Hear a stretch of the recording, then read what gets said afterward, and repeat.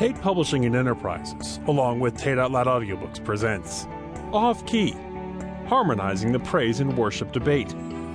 Written by Kenneth McGee and narrated by Kenneth McGee.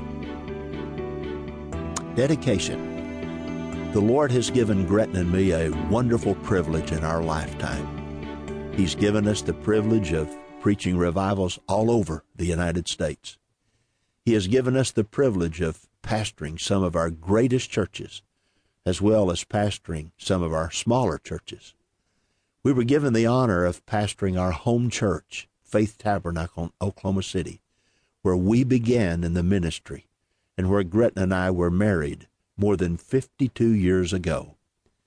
We had the privilege of leading them in building a new facility that seated 2,000 people, and then watched as more than 2,200 attended on special occasions.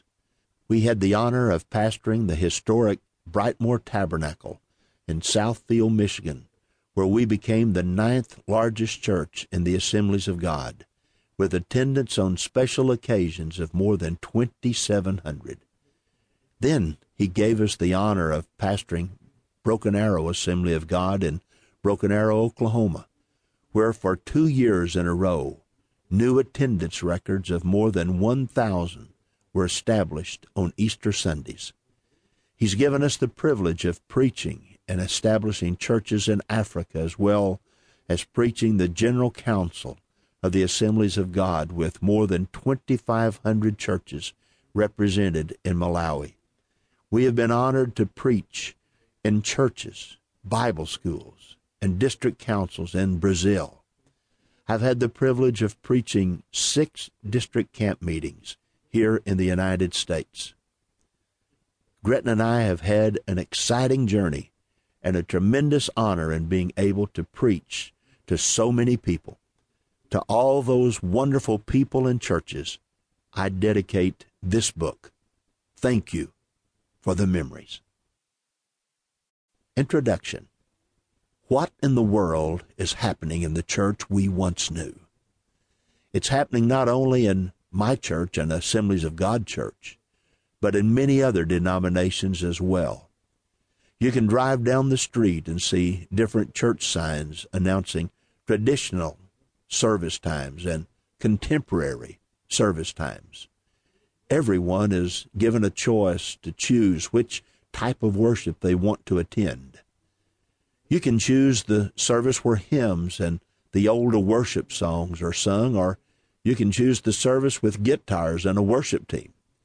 That is a blessing in today's culture.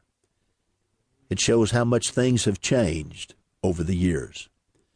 I remember the church in which I was raised.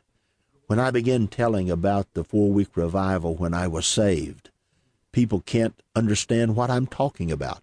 They ask, a 4-week revival? When I tell about the night in that same revival when 5 of us were filled with the Holy Spirit, how 2 sisters began singing in other tongues in perfect harmony, singing in the Spirit for almost an hour and a half, people can't even begin to imagine something like that. When I say I'm asking the Lord to give us an old-fashioned, Holy Ghost, heaven-sent, life-changing, soul-searching revival as we had back then, people look at me as though I'm a half a bubble off level. When I tell about a 14-week revival at Faith Tabernacle in Oklahoma City, where I was pastor in 1971, where more than 3,000 people were saved and 1,500 received the baptism of the Holy Spirit, where blinded eyes were opened, deaf ears were unstopped, the lame were healed, angels were heard singing, a glory cloud of God's presence was witnessed, where more than 1,500 people came night after night. People can't imagine. I have spent 25 years preaching revivals all over the United States and 27 years in pastoral ministry. I have witnessed outstanding miracles of healing. I have witnessed